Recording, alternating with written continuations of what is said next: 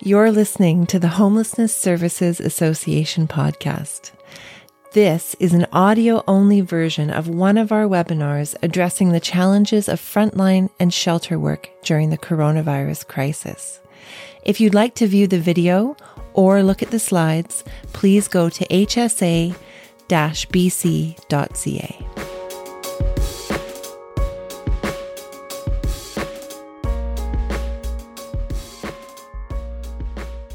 Well, good morning and welcome to HSABC's webinar, Dispute Resolution. I'm your host, Sarah Kift. And so when you're chatting to me in the question section, that's me who you'll be talking to. I've worked in the frontline nonprofit sector for over 15 years, including in Vancouver's Downtown Eastside at Carnegie Community Centre. And I develop and host webinars for HSABC as well as instruct mental health first aid and produce podcasts for mental health organizations here in Vancouver. All right, so I get to introduce Susanna to you today. If you saw the screen at the very beginning, it said that it had a double Sarah Kift there. But actually, Susanna is your instructor today. She's a really amazing lawyer, and she's been working with Pivot for a long time. She started as a legal advocate with TRAC, and she's been there since 2016. And Susanna is a practicing lawyer, and she graduated from the University of Victoria with a Bachelor of Law in 2012, and she articled with CLAS, the Community Legal Assistance Society. Before TRAC, she did similar work advocating and representing tenants for the Kamloops and District Elizabeth Fry Society. And Susanna has a new role in concert with a new program at TRAC, so I'm going to let her just talk a little bit about that, and then we'll get going. Welcome, Susanna. It's great to have you here today.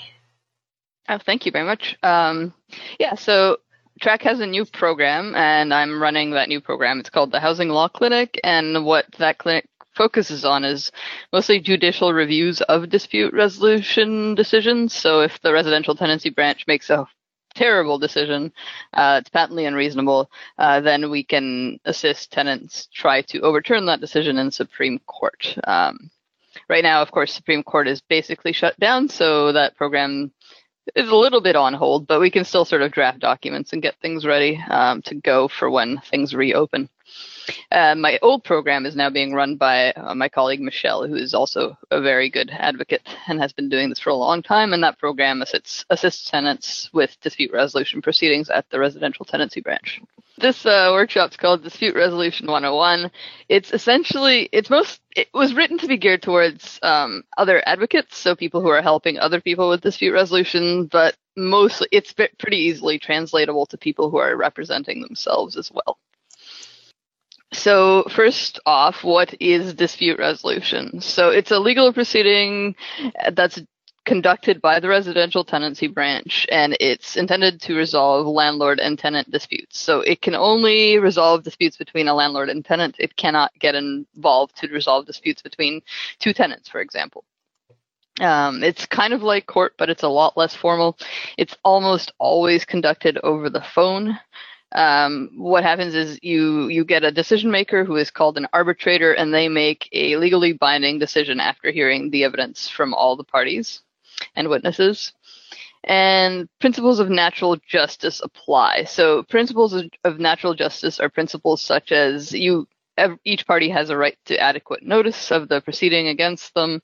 Each party has the right to the disclosure of evidence from the other party. So if you, for example, want to include evidence in a dispute resolution, you have to provide that to the opposing party as well. Each party has the right to have an opportunity to present their case and to respond to the case against them. They have the right to an unbiased decision maker, and they have a right to adequate reasons. And that one is a little bit misleading. Essentially, it's just you have the right to be able to at least discern the basis of the decision from the decision that you get. So those are sort of the rights of natural justice. The dispute resolution process is governed by the rules of procedure, which are found on the Residential Tenancy Branch website, along with the Residential Tenancy Act and the Residential Tenancy Regulation, which are the two pieces of legislation and regulation that govern most residential tenancies in British Columbia. And just a quick note, dispute resolution is going ahead at this time, hey? Dispute resolution is going ahead at this time. So most of the hearings that are going on right now were scheduled before the emergency period started.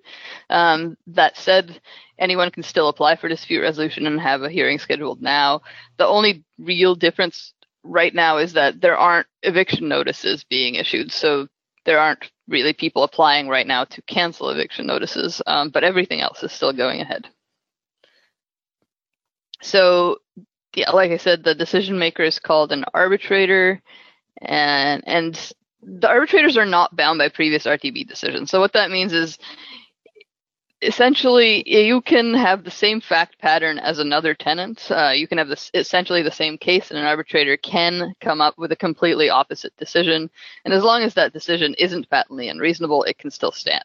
So an arbitrator does not necessarily have to follow prior decisions by the residential tenancy branch, but they are bound by relevant court decisions from Supreme Court and above. So if there are judicial review decisions specifically that relate to similar facts as the case that you have, then you can sort of submit those, and an arbitrator is bound to follow that precedent to the extent that it's applicable. The standard of proof is balance of probabilities. So that's sort of as opposed to the standard of proof in a criminal proceeding, which is beyond a reasonable doubt. At dispute resolution and in most civil proceedings, the standard of proof is balance of probabilities, which essentially just means more likely than not. And the onus is usually on the applicant to prove their case. So that means that if you apply, let's say, for a monetary order against a landlord, and you go to the hearing, it's up to you to prove your case. The landlord doesn't have to prove that they don't owe you money. You have to prove that they do. And so all things being equal, if two parties show up to the hearing and neither party presents any evidence, that means the applicant generally has to lose because it's their burden of proof.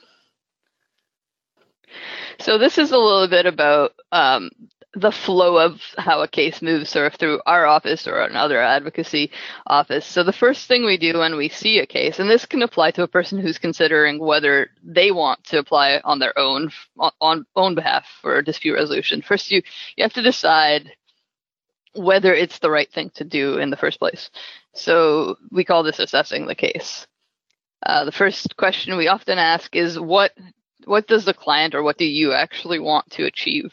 And is that goal actually realistic, and is it likely to succeed at dispute resolution? And the second question is, even if it is realistic and might succeed at dispute resolution, are there better ways to achieve that goal?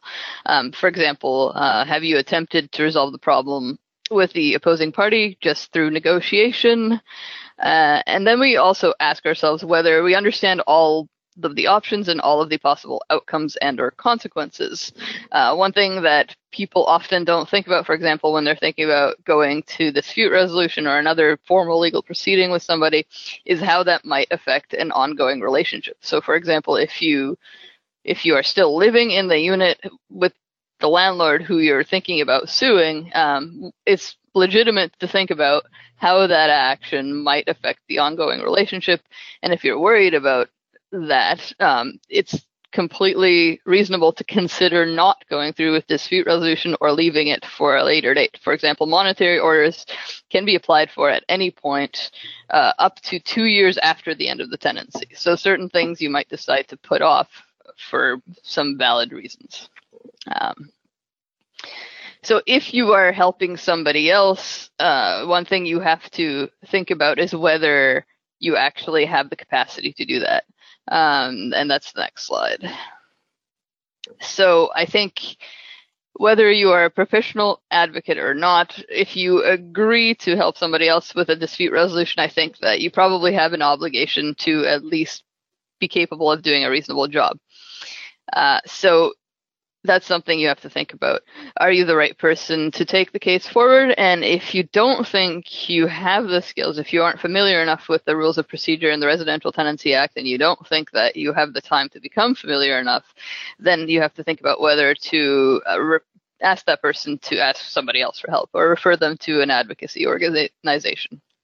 One thing to keep in mind is the residential tenancy branch has generally very strict deadlines, although there are some special rules in place right now during the COVID emergency. So you have to ask yourself whether you are capable of meeting those deadlines, because if you are not, that can destroy the entire case. And that leads us to knowing when to say no. If you aren't capable of helping somebody adequately, then it's probably better to not agree to help them at all. So once we've sort of assessed the case, and I guess one thing I hadn't touched on is merit. A merit assessment means how likely is this case to succeed? Here at TRAC, that is a very important question. We generally don't take cases that aren't likely to succeed unless there's a larger systemic reason to take them. And that's the thing a person who's thinking of applying on their own behalf also has to ask themselves, because it is a fair amount of work and it is quite a bit of stress. And if it isn't likely to result in the desired outcome, then maybe it isn't the right thing to do. But once we've decided that it is the right thing to do, we have to move on to applying for the hearing. Okay, so application deadline. So there's a general Residential Tenancy Act limitation, which is 2 years from the end of the tenancy, and that applies to most kinds of dispute resolution proceedings. However, there are certain types of dispute resolutions that have their own deadlines. So disputing notice to end tenancy, all the different kinds of notices have different application deadlines. So for example, the 10-day notice for non-payment of rent, the application deadline is only 5 days. 1 month notice for cause, the application deadline is 10 days, and 2 month notice for landlord's use, it's 15 days. And actually this slide is missing one, that's the 4 month notice for renovations or conversions of property, and that's a 4 month notice, and the application deadline is 30 days. During the emergency period, landlords can't legally issue notices to end tenancy. They can evict in exceptional circumstances, but for that, they have to make an application to the residential tenancy branch themselves. So they can't just give tenants notices to end tenancy during the emergency period.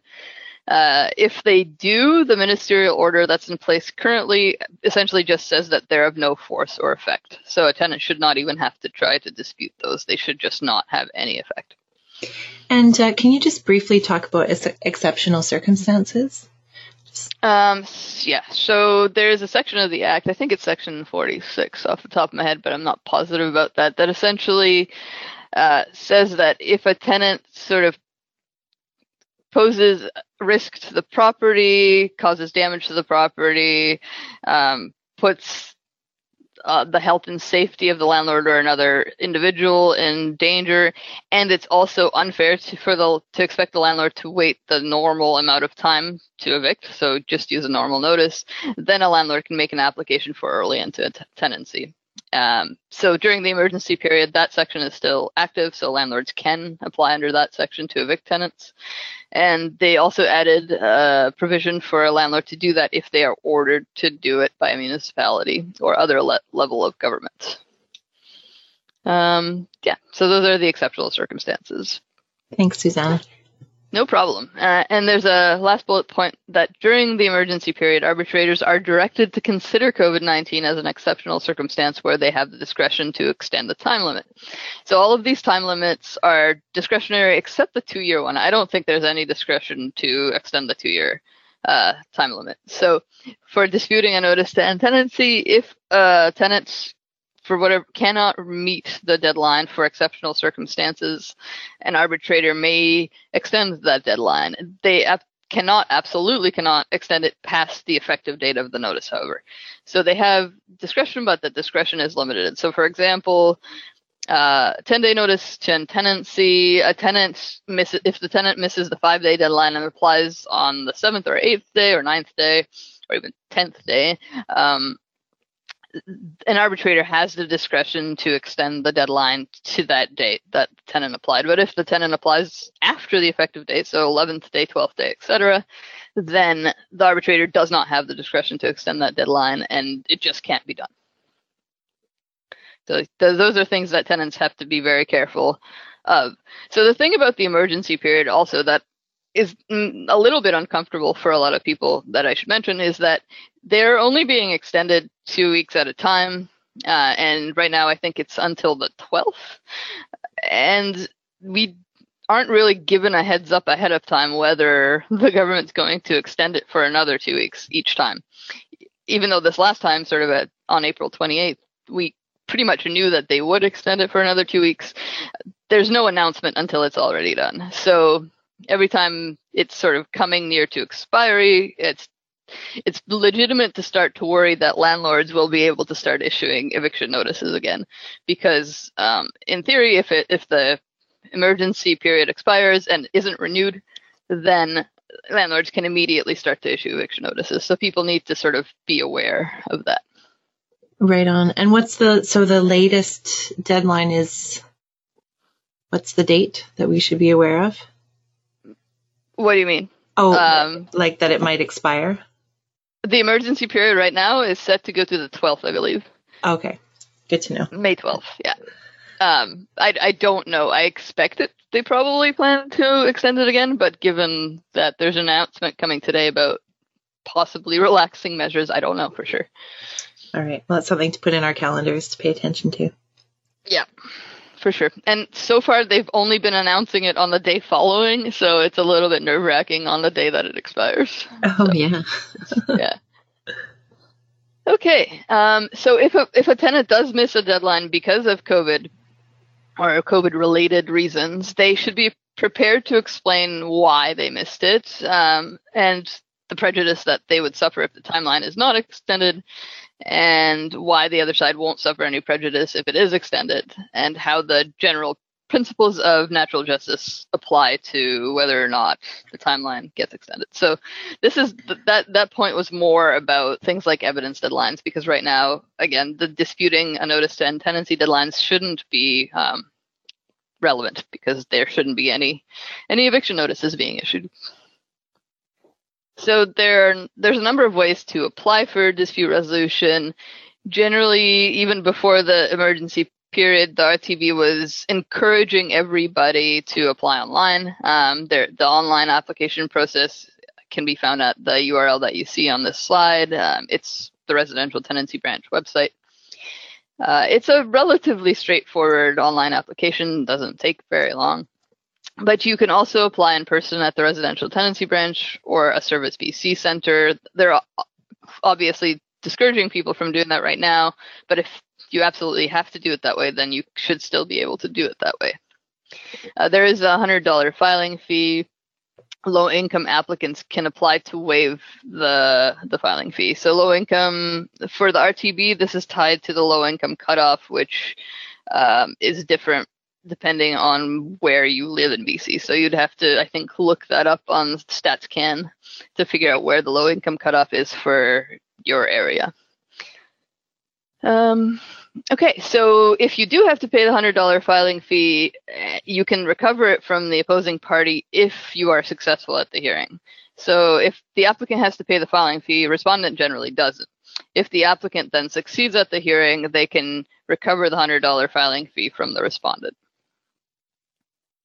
And Susanna, just to, people are asking about this, just to be totally clear, if a tenant receives an illegal notice of eviction, they shouldn't even bother applying for a dispute resolution right now, hey?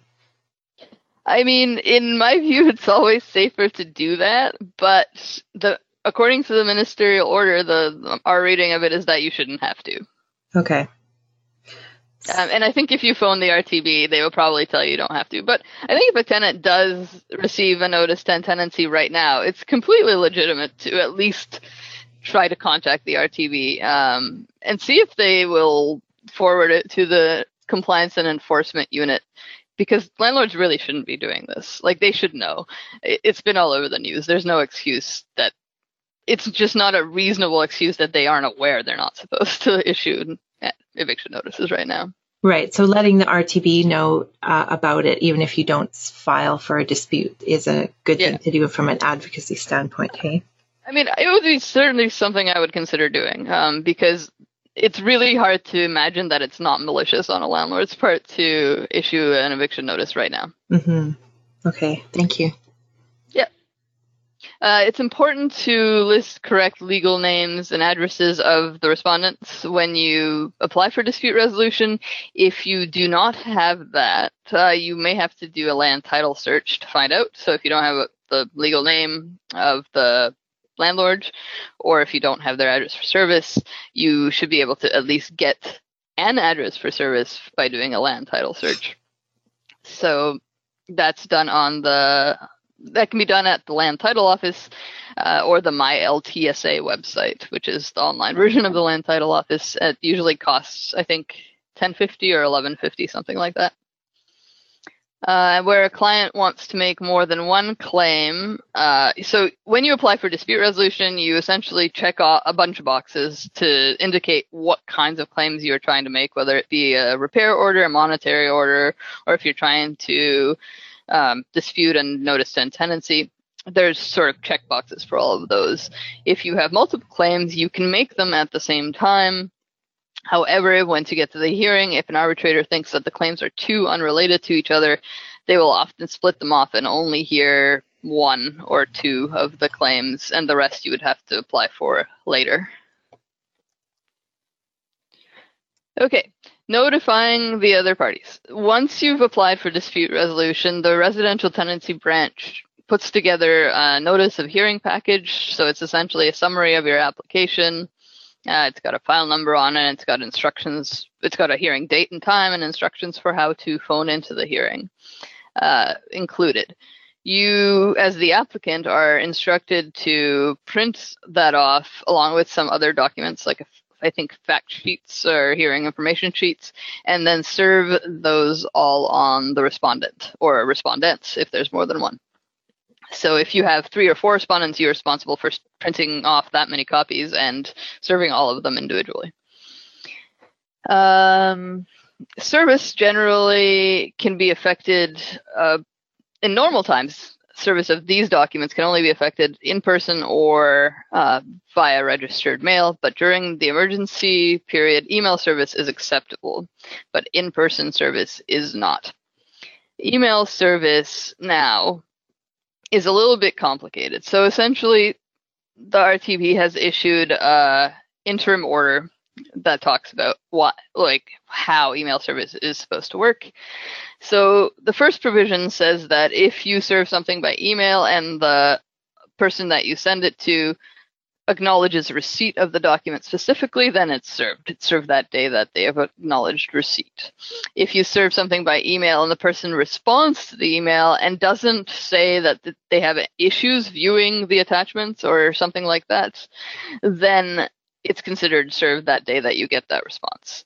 If you serve something by email and you don't get a response, then an arbitrator you'd essentially have to prove to an arbitrator that the email address is one at which you have communicated with that person successfully, sort of habitually in the past.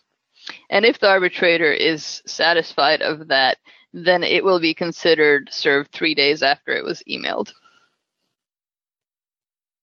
Okay. Preparing for a hearing.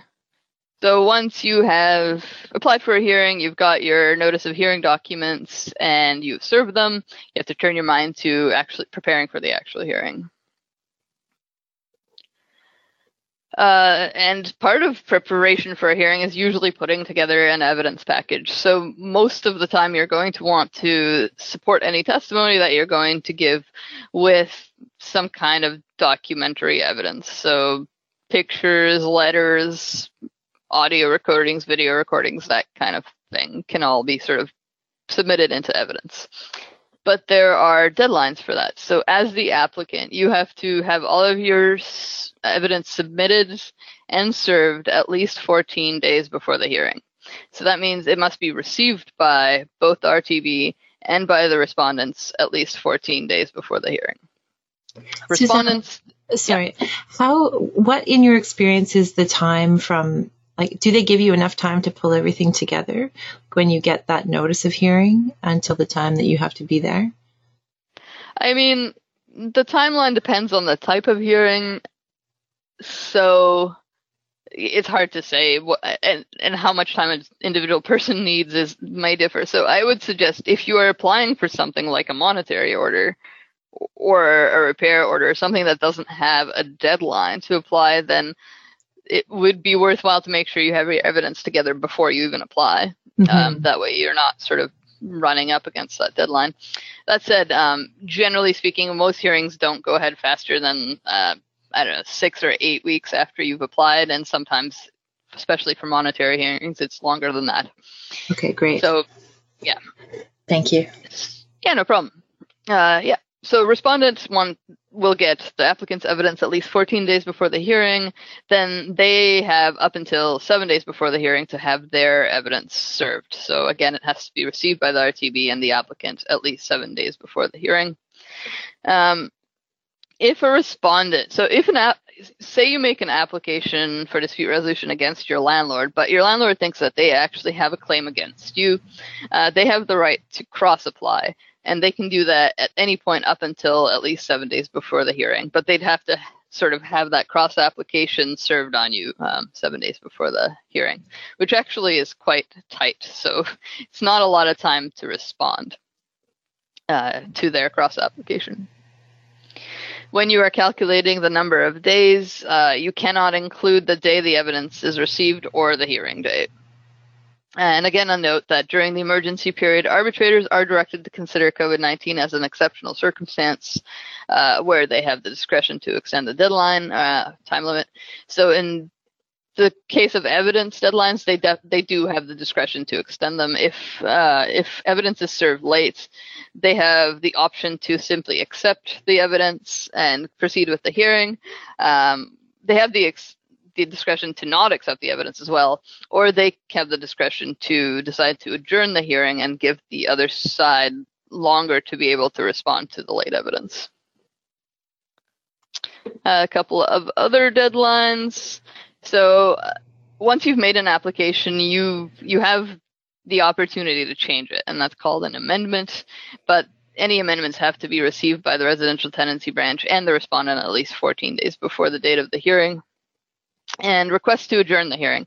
So if you can get the respondent to agree to an adjournment, then that written request has to be received by the RTB at least 3 days before the hearing. And there has to be at least some evidence that both parties agree in order for you to get an adjournment sort of ahead of time in this way. But if the other party does not agree, you can still request an adjournment at the hearing. So you would have to show up to the hearing or have a representative show up at the hearing and make the adjournment request and sort of state the reasons for why the adjournment is needed. Again, arbitrators are now directed to consider COVID-19 as a potential reason to adjourn a hearing. So, for example, if you couldn't get evidence together because you couldn't attend certain places to get evidence that you needed, and you can tell an arbitrator that, and then an arbitrator might consider adjourning for that reason. That said, if you haven't made an application yet and you think that you're going to have trouble getting evidence because of COVID-19, you might consider simply not applying until after, if you have that option, if the deadline isn't sort of looming. Serving evidence. So evidence can be served in sort of more ways than notice of hearing. There's more acceptable methods. Once again, in-person service is not an acceptable method during the emergency period, but email service is. So other ways that you can serve evidence is by leaving the evidence in a mailbox, sort of where you know that the person lives or works, or faxing it, or sending it regular or registered mail. And once you have served it, the Residential Tenancy Act provides for deemed receipt. So essentially, that means that depending on the method of service, an arbitrator will deem the evidence served regardless of whether or not the other side acknowledges receipt. And there's sort of certain timelines on that. So if you serve something in person, obviously it's received the same day. You don't really need a deemed receipt provision for that. If you leave something in a mailbox or post it on a door or fax it, it's deemed received 3 days later. If you mail it, regardless of whether it's regular or registered mail, it's deemed received 5 days later. An email service, once again, it's received when you get a response, or if you don't get a response, but you can prove that it is an email address at which you have communicated with the opposing party before, probably more than once, then an arbitrator will deem it received 3 days later. Deemed receipt, though, is rebuttable. So if the other party can convince an arbitrator that they didn't receive it, then an arbitrator may find that it wasn't served, in which case it would be on you probably to ask for an adjournment so it could be served again, which would probably actually be the right remedy in that circumstance.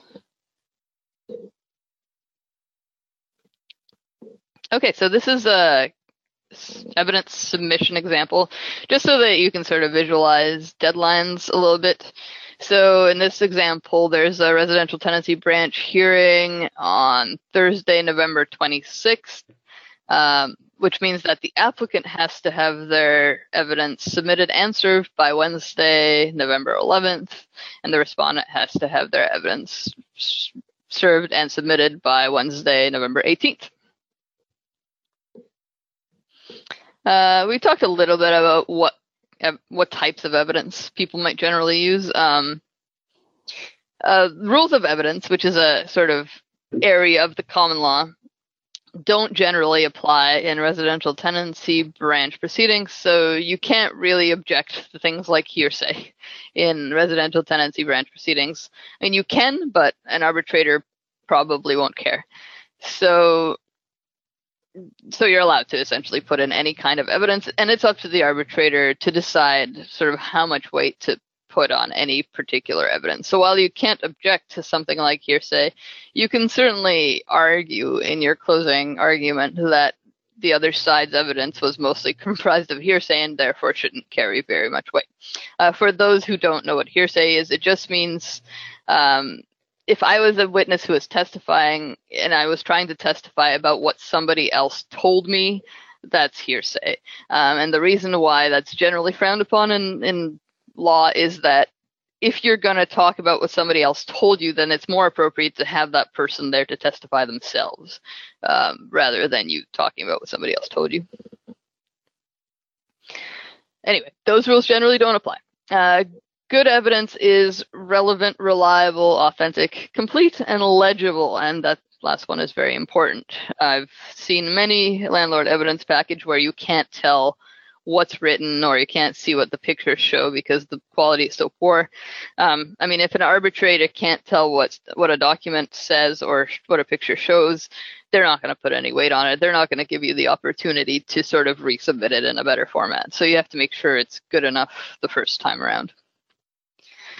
It's pretty important to try to not overwhelm the arbitrator or the opposing party with a plethora of evidence. Arbitrators tend to not have a lot of time. They are quite busy. They hear, I think, 3 hearings a day often. I don't think every day, but nonetheless, it's a lot of hearings, which means they don't want to have to read thousands of pages if it's at all avoidable. So consider what the simplest and most convincing way to prove your case is and sort of organize your evidence accordingly. I say that it can be helpful to create a table that lines up what facts you actually need to prove in one column and the evidence that you have to prove those facts in another column, and this is called an evidence matrix. And we'll have an example on the next slide. So this is an evidence matrix, a very simple evidence matrix. So this one is about the return of a security deposit. And for the return of a security deposit, there's only really 3 facts that need to be proven. You have to prove that the tenant paid a security deposit. You have to prove that the tenant gave the landlord a forwarding address in writing. And you have to prove, whether you have to prove the landlord did not return the security deposit. The reason there's a question mark there is because arguably you can say it's hard to prove a negative, and if the landlord wants to allege that they did pay it back, then they should have to prove that they paid it back. So first, the fact that the tenant paid a security deposit. There, on the second column, there's the types of evidence that you might submit to prove that fact. First, tenancy agreement that has a provision for the payment of the security deposit. So that's good evidence. If your tenancy agreement specifies that you must pay a security deposit, then that's evidence. If you got a receipt for the security deposit, that's good. Any bank records or copies of the check that you gave the landlord for the security deposit, that's also good. And if you don't have any of those things, then testimony, your own testimony, and of any other witnesses that saw you pay the security deposit. Then the second fact that the tenant gave the landlord a forwarding address in writing. How do I go back? I'll go back for you. There you go. Okay. So here you may include a copy of the letter that you gave the landlord with the forwarding address, and you might have witnesses that saw you give the letter to the landlord, or a registered mail receipt if you sent it registered mail. Given that sort of email service is acceptable now, copies of emails and relevant responses would be good for now. And then thirdly, evidence that the landlord didn't pay the security deposit back. If you have, obviously you would want to testify that the landlord didn't pay it back. If you have any other witnesses that can corroborate that, or any communication from the landlord indicating that they don't intend to return it, is also quite good. That said, if you don't have evidence of the last point, it's probably still worth going just on your own testimony, because like I said, there's a reasonable argument that if the landlord is going to allege that they repaid it, then they should be the ones who have to prove that. And this is sort of the simplest possible evidence matrix. With most cases, there's going to be a lot more facts that you need to prove, so there'll be a lot more rows.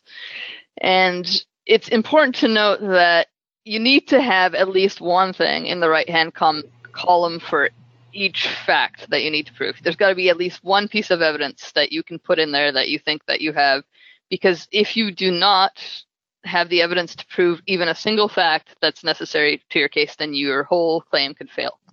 So it's very important. Okay, types of evidence continued. Different types of documents can be submitted as evidence depending on what's relevant. So tenancy agreements, condition inspection reports, pictures, copies of emails and texts, letters, receipts, etc. It's always important to remember that evidence can be in the form of testimony. So just because you don't have documents to back something up doesn't mean that you don't have evidence. So it could be the party's own testimony, as well as any witnesses that they have that witness sort of relevant events and can testify to the facts. Generally speaking, if there's a witness that you have that you want to provide evidence of a certain fact, it's better to have them show up at the hearing in person, by which I mean phone into the hearing, rather than writing a letter, because it's generally seen as better evidence if a person is present at a hearing to be cross-examined than if they just write a letter, because then they can't be cross-examined, so their evidence can't really be tested by the other side. But if a client or a witness cannot attend a hearing, they can write a signed and dated statement or swear an affidavit that the facts they're alleging are true. If you are an advocate, whether it's a professional advocate or you just want to help others with dispute resolutions, you can become a commissioner for taking affidavits. There's a test that you have to write, but it's relatively easy, and I think the commission, there's a cost involved too that I haven't looked in a long time at what it is, but you can sort of Google how that's done if you're interested. Okay, digital evidence. So nowadays, most evidence is digital, and I say that because the residential tenancy branch has moved everything to online service, essentially. So they expect everybody will be uploading documents rather than dropping off physical copies. That said, you can still drop off physical copies at the residential tenancy branch or service VC office. However, what will happen with those is usually somebody at the branch will just scan them, and the arbitrator will get them in a digital format anyway. So you might consider doing it yourself if you have the capability, because then at least you have control over the quality of the scan and things like file naming, things like that might be important. So you have to be mindful that your evidence quality is good, like I said. If you are submitting videos or audio files, you have to it has to be good enough quality that an arbitrator can tell what's happening in the video or in the audio file. Oftentimes we have tenants with audio and video files that's not the case, and we have to sort of tell them that we can't submit these because they're essentially worthless. So the source has to be credible. With audio and video, I think that's sort of less important, but yeah. Can you just describe what you mean by credible, like in terms of a source? Well, yeah, I know sure. It's tricky. It is a little bit tricky. I mean, in terms of audio and video, I don't know why it would be not credible. But if you have, for example, a letter from a witness, it's considered to be less credible if the witness is a family member or a spouse, just because they're much more likely to lie for you than somebody who doesn't have that kind of relationship to you. So that kind of thing. Right. So it's where the recording is coming from, not necessarily the recording itself. Yeah. So in the case of recording, again, like unless the other side raises something to at least cast doubt on the credibility, I don't think it matters what the source is. But in terms of things like witness statements, then it matters who the source is. Mm-hmm. Oh, thanks for clarifying that. Yeah, no problem. Okay, so once you've lined up your evidence matrix, you have all the evidence to prove each factual point, you have to decide how you're going to organize it. So usually what we do with documents and photos anyway is that we put them all into one PDF document. And there's sort of there are very good reasons for this.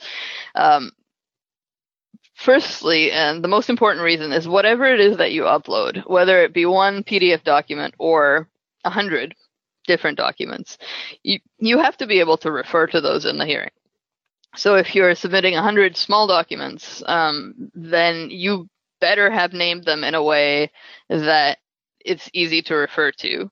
In our view, it's always easier to put everything in one PDF document that's page numbered and then just take people to different pages during the hearing when you want them to look at different documents.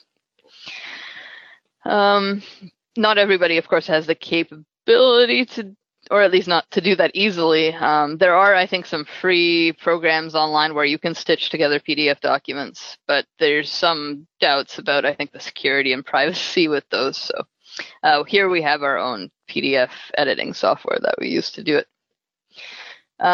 So we put everything in one PDF. We definitely always do a table of contents and number the pages.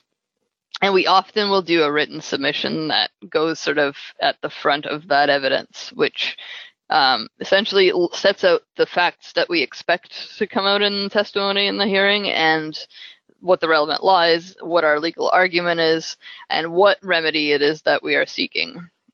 So that's sort of the written submission. When it comes to serving the other side, and here's another point for trying to do it all in one document, we like to serve landlords in hard copy because then there's no doubt about whether or not they can open the file because it's a hard copy. So if we, for example, submitted 100 different documents to the residential tenancy branch, which we have to refer to by file name when we're talking to the arbitrator, it's going to be very, very difficult to get the landlord to know which document we're talking about if we've given it to them in a hard copy. So that's another reason for why we do it all in one package. And the reason this is a problem, I should mention, is that any digital evidence that you serve on the landlord, whether you serve it on a USB stick or a CD or by email, now that email service is acceptable, you have to contact the landlord to ensure that they're able to open those files and view them. And if they say they can't, then you probably have an obligation to serve it again, maybe in a different format, and it can be a pain. So in our view, it's generally better to serve anything that can be served in hard copy in hard copy. That means that if you have photos that are color, when you've submitted them to the RTB, you also have to print them in a color. So the landlord essentially has the same evidence that the RTB does. Okay. So this is more if you're helping somebody else. So this is sort of the steps that we take when we try to prepare our clients for a hearing. First of all, we have to make sure that they know when the hearing starts and how to call into the hearing. Generally, in sort of normal, non-COVID times, we like to have our clients in the office with us so that we're all in the same room on speakerphone when we're going to a hearing. But if that's not possible, it's important that the client knows how to access the hearing. And we sort of run through the general dispute resolution process with them. And then we run through all of the testimony that we want them to give on their own behalf. It's called testimony in chief.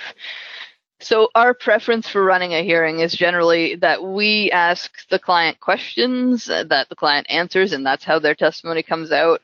Then the other side obviously then has an opportunity to cross-examine them. And then after that, sort of we give our closing arguments after both parties have given their evidence. But not all arbitrators sort of let us do it that way. Some arbitrators prefer to ask questions themselves, so we have to be sort of prepared to deal with that a little bit flexibly. It's important that your client knows how to address the arbitrator. Generally, the arbitrators will tell you at the outset of the hearing what you can call them. Usually, it'll just be arbitrator and last name. Some arbitrators, though, there's one in particular that refuses to give his name, even though his name is on the decision that you get afterwards, so you'll find out eventually. And he just wants to be called Mr. Arbitrator, which is amusing. And it's important to stress to your client or to yourself, if you're going to be representing yourself, that you have to act professional and respectful no matter what the other side is doing in the hearing. And no matter what the issues are. It's very, very important not to interrupt anybody who's talking at the hearing because it's done over conference call, and anybody who's done a lot of conference calls knows that if multiple people start talking at once, nobody can hear anybody else. And arbitrators tend to get very annoyed if that happens more than once. And arbitrators have full control over the proceedings. So even if you think that you have a case that's a slam dunk, or a person that you're helping has a case that's a slam dunk, it's never a slam dunk. The process can be quite unpredictable. Arbitrators are not bound by previous decisions, so even if every other decision on similar facts has gone your way before, this one may not. So you can't ever make a promise that a person is going to win a hearing. So a person has to understand that. They have to understand the unpredictability of the process and the chance that they may not be successful. All right. Preparing witnesses. So often you'll want to have other witnesses other than just yourself or other than just your clients. And the preparation will probably look similar to client preparation in that you want to go through all of the questions that you plan to ask them. So all the testimony that you want to get out from them, and then prepare them for a cross-examination. And that goes for your client as well. Prepare them for questions that you expect the other side to ask. It's very important that they're not sort of caught out by questions that you could have prepared. And this goes for yourself too. Think about, if you're going to represent yourself at a hearing, think about the questions that the other side might ask you on cross-examination in response to your own testimony. It's always important to tell the truth and don't exaggerate. Try to sort of stick to facts rather than opinions about the facts as much as you can during testimony. And when you're being cross-examined, or when your client is being cross-examined, it's important that you or the client listens carefully to each question. Make sure that you understand the question before you answer it. So if you don't understand the question, you have to say that. You have to say you don't understand and see if they'll rephrase it. If you don't know the answer to a question, it's important that you say you don't know. Don't just guess. Because it's testimony. You've sworn to tell the truth, and whatever you say will go into evidence as the truth.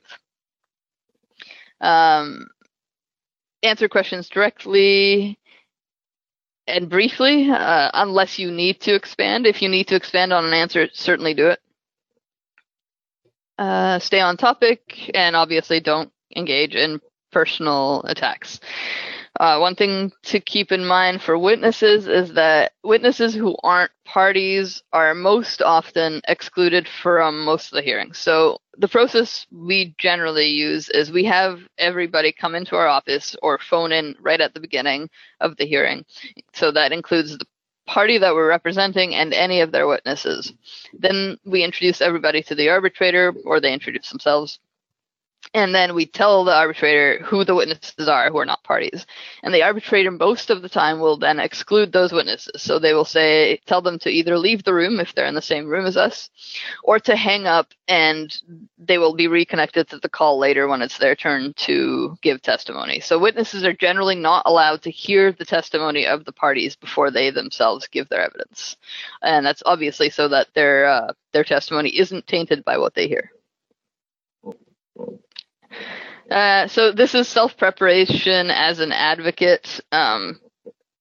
Also works, I guess, if you're representing yourself, although you probably aren't going to be asking yourself direct examination questions and answering them, but you may want to write sort of point-form notes about outlining the testimony that you want to give. Also, it's important to keep in mind, like I said before, that you need to be flexible about the way that testimony will come out. So if you're an applicant and you're representing yourself, you may want to be able to just tell your story. And many arbitrators will let you just tell your story, as long as you don't start to go too far off what they think the topic is. However, there are some arbitrators who will absolutely not let you do that, and who will only want you to answer their direct questions. And that's a little bit trickier, especially if, they've asked their questions and you still think that there's evidence that needs to come out that they haven't got at through your questions. In those circumstances, we suggest that, you speak up and you tell the arbitrator that there is still evidence that you haven't been able to testify to, and that they have to let you testify to it. Now, if you get into it and they say that they don't think it's relevant, it's up to you to decide how far you want to push it. If you do think it's relevant and they just don't understand why yet, then you can try to explain that. But think really hard about whether they're correct in their assessment that the evidence isn't relevant. Because if it isn't, then you probably don't want to give it.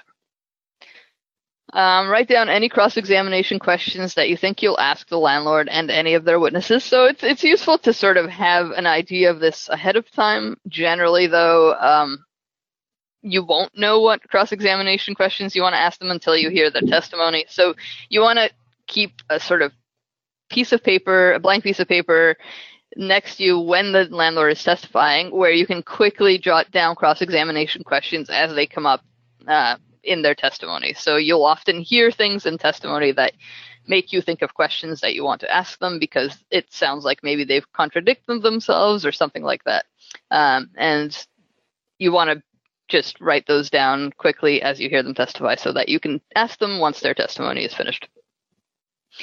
And then write out any closing arguments that you want to make loosely, because the reason we say loosely is that the contents of your closing arguments will almost certainly change, because testimony that comes out at the hearing often isn't testimony that you expect, especially from the other side. So be prepared to alter your closing arguments to reflect the evidence that actually came out in the hearing rather than the evidence that you expected to come out at the hearing before the hearing happened. Think about procedural requests. Generally, it's helpful to do this before the hearing if you can. So do you think you're going to need an adjournment? Do you need to ask the arbitrator to accept late evidence? Or do you want to object to the opposing party's late evidence? Is your client, or do you need a translator or special accommodation due to disability? So these, especially that last one, should generally be done well in advance of the hearing. And it's possible, if you need accommodation, it's extremely rare but possible that you might get an in-person hearing, but you have to do it well in advance. In terms of translators, RTB generally doesn't provide them. For, I think, I think if you have an in-person hearing and you need an ASL interpreter, there's probably opportunity for them to provide that. But generally, general interpretation, language interpretation, they don't provide. So parties are expected to sort of bring somebody to help translate. It can be a family member or a friend, which of course leads to its own problems, but that is how the process generally runs. If you do think of procedural requests that you want to make ahead of time, then try to figure out how to make them, because different procedural requests probably require a different process to make. So if you want to get an adjournment, like I said before, the process is to get the other side's consent and then send that request in at least 3 days before the hearing. When it comes to accepting late documents, though, the process is just to make that argument at the hearing. So you don't need to make that kind of request ahead of time. If you're bringing your own translator, you don't have to do anything. You don't have to inform the arbitrator ahead of time that you're doing that. You just bring them. There are other kinds of procedural requests. For example, if you want to compel the other side to produce a document, then the process is generally to write to the RTB and make that formal request, but there isn't a form for it. So you essentially just have to write a letter, and that says that you want the other side to provide you with documents. You have to tell the RTB why you think that they have those documents and why those documents are relevant. And then an arbitrator can make an order ahead of time for the other party to disclose the documents to you, though more often than not, they will not actually make a ruling on that until the day of the hearing, so it's not clear how useful that is.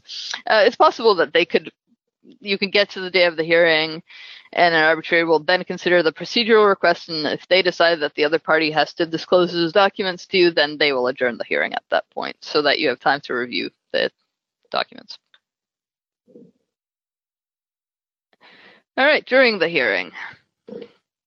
So you've prepared for your hearing. It is now the day of the hearing, and you're going to call in. So it's useful to know what the structure of a typical hearing is. Although it's hard to say what a typical hearing actually is, given that different arbitrators like to do things differently. But here's the typical hearing that we like to see and sometimes do actually see. First, what should happen is introductions. So everyone should get a chance to introduce themselves, what they're doing there, like who they are and what they're doing there. So the parties, that's usually obvious. The parties are there because they're the parties. But any witnesses or agents or advocates or translators all should introduce themselves and tell the arbitrator and everybody why they're there. Then after the introductions, usually you'll swear in at that point. So the parties are asked to swear to tell the truth and nothing but the truth. Although not all arbitrators do this and they're not required to swear you in. So you might not actually be sworn in. Regardless of whether or not you're sworn in, you have an obligation to tell the truth.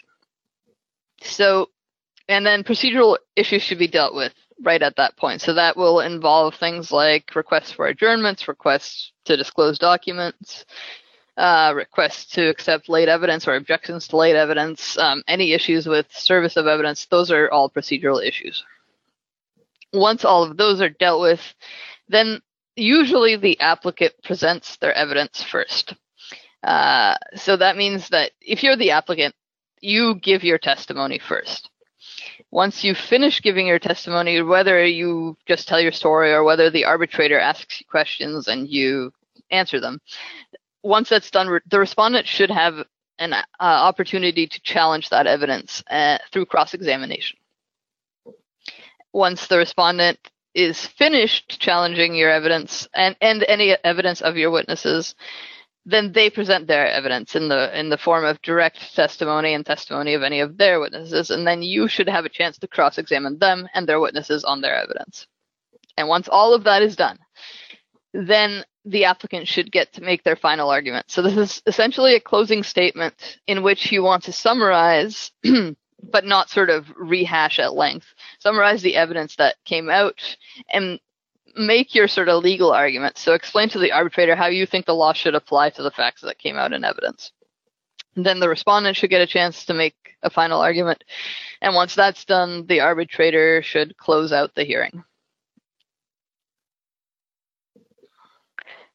That said, that is the typical structure of the hearing. Like I said, the different arbitrators want to do things differently, and some people have experiences that differ wildly from that structure. So you have to be flexible and be prepared that things may not go the way you expect.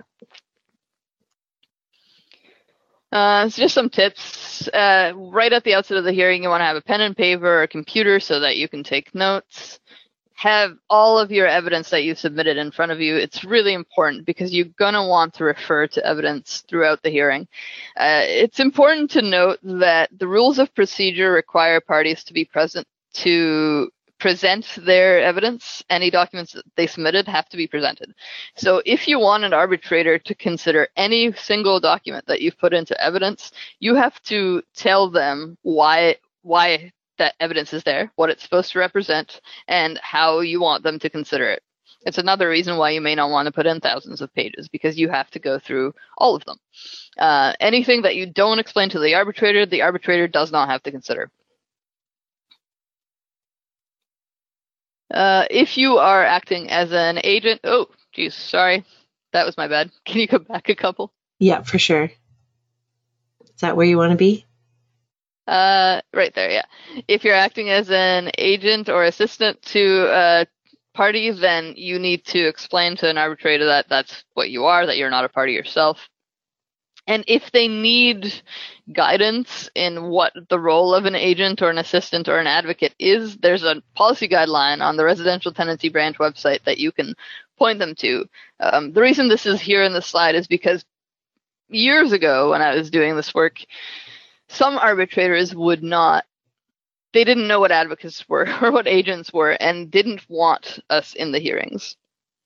So we would always have this policy guideline on hand that we could point them to so that they would understand that actually tenants have a right to have people with them and act in these roles. So there is a policy guideline that sets out what the roles are. Again, be prepared to ask for any procedural requests that you haven't already asked for at the beginning of the hearing, evidence issues, adjournments, that kind of thing. Write down everybody's names, and if the arbitrator doesn't deal with service at the start of the hearing, then it's probably prudent for you to bring it up as one of the parties. Arbitrators should do this. Arbitrators should definitely check with parties that they received the evidence, all of the documents, but some of them don't. If you have any doubt that you've received all of the landlord's documents, bring that up to the arbitrator. It's important because you don't want to end up in a situation where halfway through the hearing or at the end of the hearing, the landlord starts referring to documents in their evidence that you don't have. It's much better if you can deal with that at the outset of the hearing, and if it turns out that there's documents that you don't have, that you ask for an adjournment or something so that the landlord can serve those documents on you. You can also ask for them to be excluded from the hearing outright at that point. But if you didn't do that at the start, it's a lot harder to sort of ask for an adjournment once you've already gotten most of the way through the hearing. When you're listening to the landlord's testimony, again, cannot stress enough, please don't ever interrupt. You will do nothing except alienate the decision maker, which is one thing you don't want to do. Take notes, and if you hear anything you don't agree with, then bring it up when the landlord is finished talking. So generally, if you don't agree with something, you can get at it a couple different ways. You can get at it through cross-examination. If you think you can get the landlord to sort of contradict themselves by asking them certain questions, then by all means, do it that way.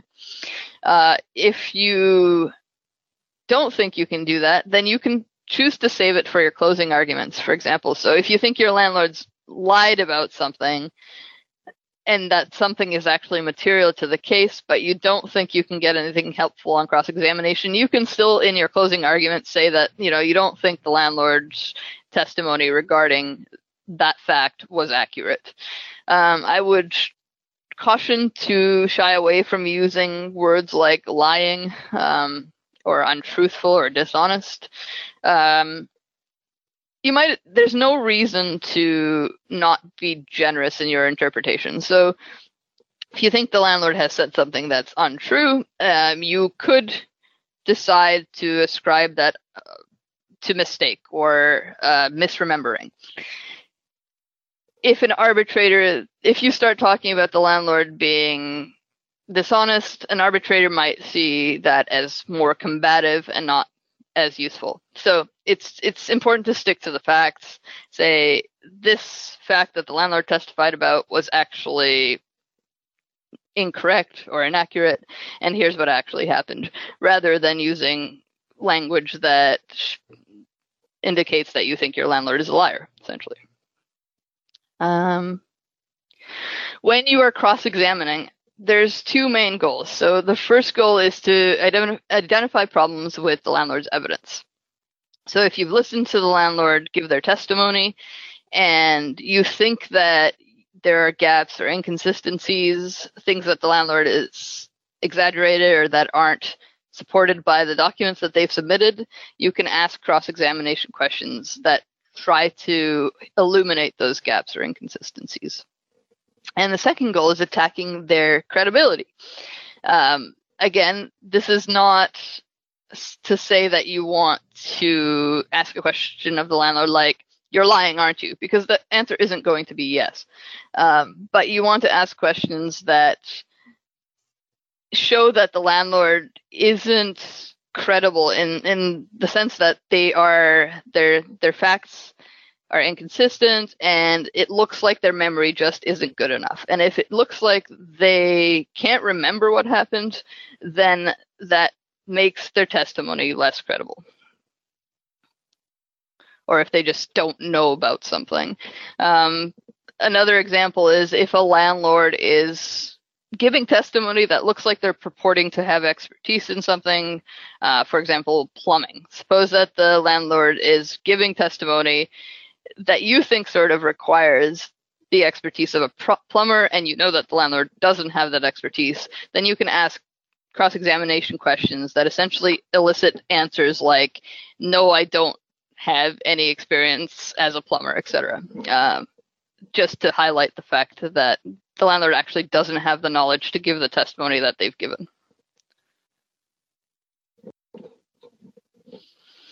Okay, your client or witness testimony. Okay, so this is, again, mostly if you're helping somebody else, but it also works if you're sort of organizing your own testimony. So again, think about what is the simplest way for me to prove the thing that I need to prove in the sort of fewest amount of words possible. As you're doing this, think about how you're going to point to the documents as you go. So when we do this with clients, we generally ask them to turn to a certain page in our documentary evidence and identify the document that's there. Sometimes we ask them to read sections of it out loud just to sort of highlight the important parts of documents. And these are all things that you can consider doing when you're representing yourself as well. If you've put in sort of longer documents, so if you have an opinion letter from a contractor or something like that, and it's 4 pages long, but what you really want to the arbitrator to get out of that is all in one paragraph, then it's perfectly fine to read that paragraph out loud during your testimony. Testimony, the rules of evidence don't apply, but that doesn't mean that an arbitrator won't consider things like hearsay when they're deciding how much weight to put on evidence. So testimony should be firsthand. You should testify only about things that you have firsthand knowledge of, and your witnesses should only testify about things that they have firsthand knowledge of. That said, if there's no other way to get a certain piece of evidence in other than hearsay, you can do it. But the arbitrator may not put a lot of weight on that piece of evidence. And again, both the landlord and arbitrator have the opportunity to ask you or your client questions after you're finished giving your testimony. Closing statements. So this is where you take the opportunity to summarize the evidence that came out. So that includes your own testimony. You can pull out highlights of the landlord's testimony that works for you.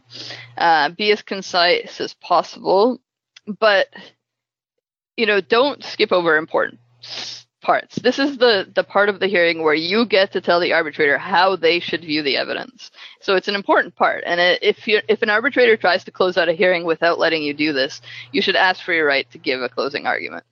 Because this is the one opportunity where you get to tell the arbitrator how you think the law applies to the facts. Up until now, when you're giving your evidence, you shouldn't be making any legal arguments. All of that should be left until the closing statement. Our general approach is to try to start off by telling the arbitrator what we will be doing in our closing arguments. So things like, I will be making the following 3 points, list the points, and then begin to make them. So the arbitrator knows where you're going before you go there. It's very useful. Reference the law, policy guidelines, case law that you think is relevant. Don't necessarily read them, especially if they're longer, because arbitrators won't appreciate that. They'll tell you that they know the law or they can look it up themselves. If you have an inclination that you think you need to read something out loud from a policy guideline or the law, it's fine, do it. But be prepared for an arbitrator to object if you sort of do that for too long.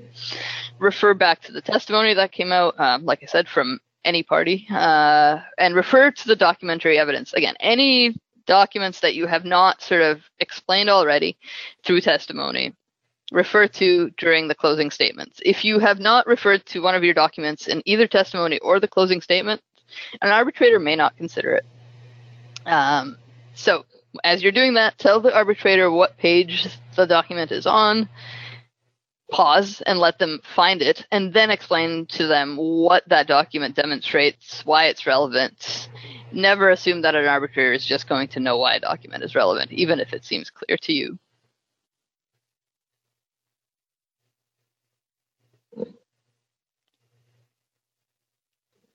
At the end of the hearing, thank the arbitrator for conducting the hearing. Generally speaking, you should get your decision within 30 days of the hearing date. Often it's much faster than that, but I have seen ones that have taken longer as well. Arbitrators' decisions are legally binding and enforceable. So, for example, if you were the respondent in a hearing and you have a monetary order against you, as soon as that monetary order is issued, it becomes enforceable and the landlord can start taking enforcement steps. All right, after the hearing. So let's say you've gone through the hearing, you did the best you could, but you still got a decision that you don't think is right, and you want to know whether there's something you can do to overturn it. So there's a couple different things. There's the RTB review consideration option, which is very limited in terms of when you can do it. So there's only 3 grounds on which you can have something reviewed at the RTB. The first is if you weren't able to attend the hearing due to circumstances beyond your control.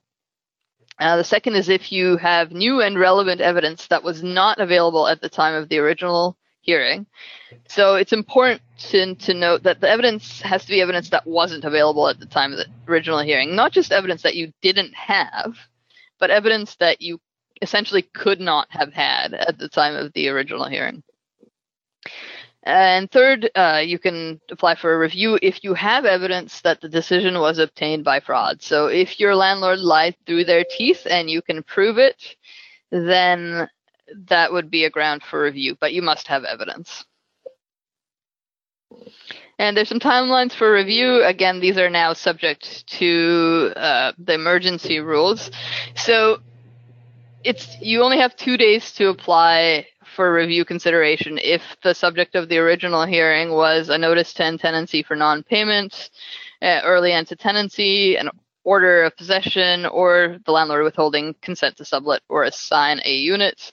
5 days for notice to end tenancy for any other reason other than non-payment, repairs or maintenance, or terminating or restricting services or facilities, and 15 days for any other matter. Again, during the emergency period, arbitrators have to consider COVID-19 as an exceptional circumstance when they're deciding whether or not to extend a time limit. And then next, The only other way to overturn a residential tenancy branch hearing is judicial review. So if you think that you or your client was denied natural justice, so one of those procedural fairness and natural justice rights that we talked about at the beginning, like the right to be notified of a proceeding or the right to respond to the case against you, that kind of thing. If you think that one of those rights was denied, or if the decision was patently unreasonable for another reason, then you can seek judicial review through Supreme Court. Now, the residential tenancy branch is considered to be an expert tribunal, so the test for actually having one of their decisions overturned is very, very high. That's why we say patently unreasonable. The decision needs to be more unreasonable than just regular unreasonable in order for a Supreme Court judge to overturn it. If you do this, and if the judge agrees with you that the decision was patently unreasonable, generally all that happens is that the decision gets sent back to the residential tenancy branch for a rehearing. So the judge won't sort of substitute their own decision for the branch's decision. They will just tell the branch to decide it again. So it's possible that even after all of this, you go back to the RTB and they will decide the exact same way, but with better reasons the second time around. Okay, and that's it for the presentation portion of this. So there's different places that you can go to find out more information. So rules of procedure are on the residential tenancy branch website, and then there's our website at tenants.bc.ca and at the dispute resolution tab. And those questions, if there are any. Thank you, Susanna. That was very thorough. And I can tell in your presentation that a lot of times you might be talking about a policy, but you're thinking about a situation that you've been in, especially during a dispute resolution process. Because you've done a lot of these, haven't you? Oh, yes. I've done a fair number of these over the years. Yeah. And would you say, I'm just going to pick your brain a bit while we're waiting for questions to come in here. What's a couple of key factors in terms of a success rate? I mean, obviously, you've kind of gone into that in detail, but is it usually better to have somebody there as an advocate when you're doing dispute resolution? Yeah, I would say so. I'd say generally it's better, but that depends. Like if you are comfortable with it and you're comfortable explaining the law and the facts and how the law applies to the facts, then you should be able to do pretty much as good of a job as an advocate. But generally speaking, yeah, advocates have experience with it. They already have the law in their back pocket, so to speak. So if nothing else, it's at least faster for them to be able to sort of put things together. Mm-hmm. And then the other question that often comes up is, especially in the line of work that we're doing, people, because of trauma or other barriers, find it difficult to engage in dispute resolution, or they might be relying on you to be their voice because they might have some barriers. Can you talk a little bit about that? How important is it for your client to actually be there during the process? It's important. It's very important. We rarely provide testimony for our clients. It's actually considered inappropriate for the most part. You can't give sworn testimony about facts that you were not present for. It's not something you can do. So you can.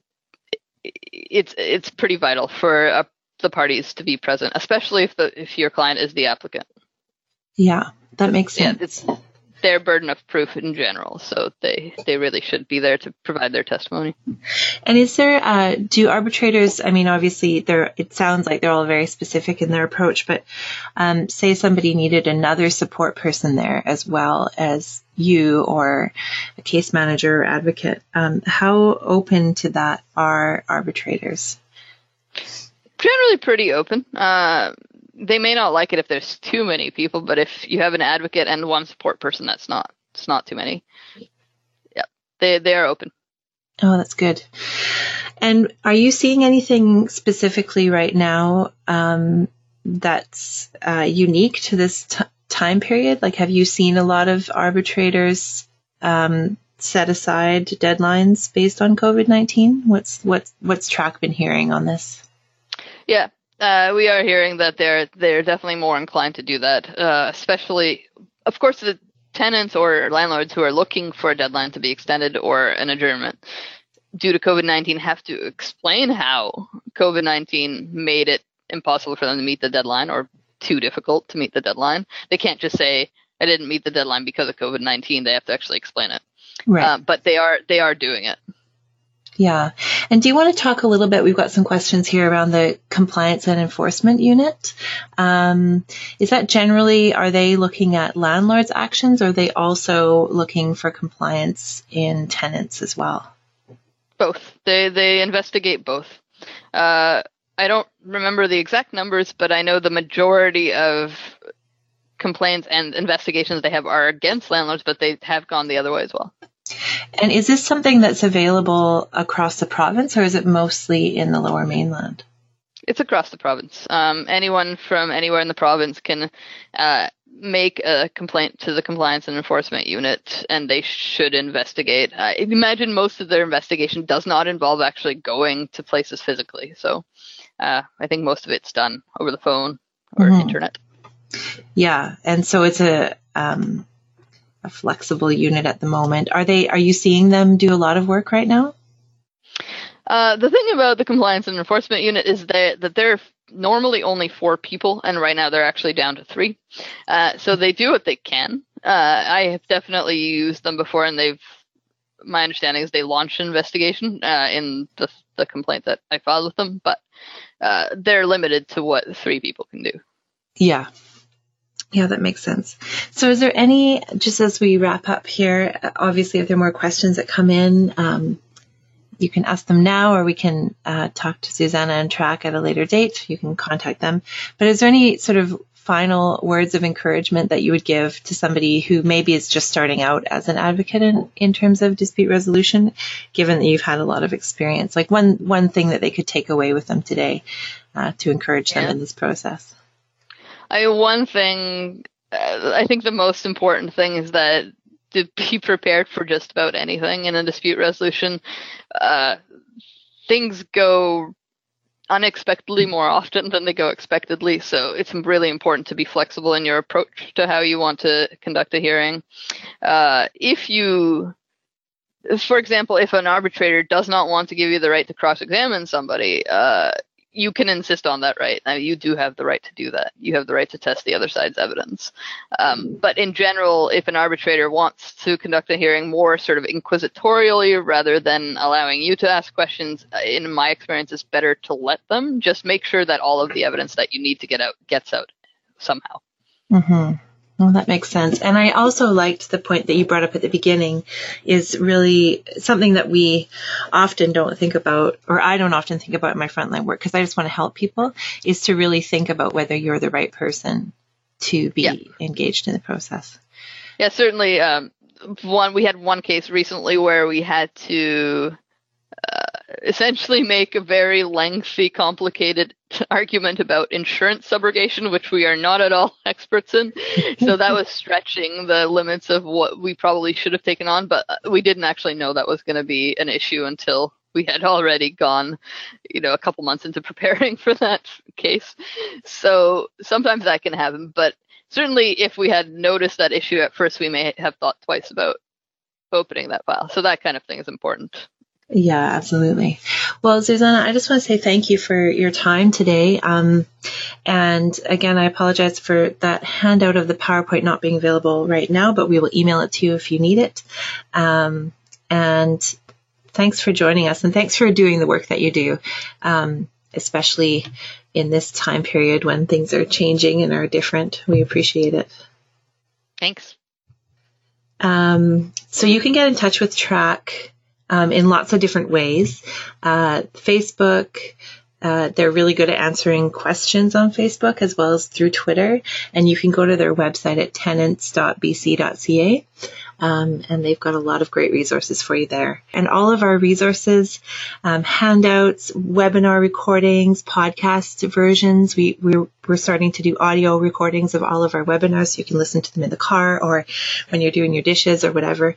You can find those in the Sector Resources tab on our website, and you can always get in touch with us at any point. We really love hearing from you. And I just want to say thank you again to Susanna and TRAC. We've been working together for quite a long time now, and I always appreciate the work and the advocacy that is going on over there, as well as the wealth of information that's available on their website. And thank you for everybody who's doing the work you're doing right now and have always been doing. Thank you for showing up. Stay safe, stay calm, and we'll see you soon. Take care.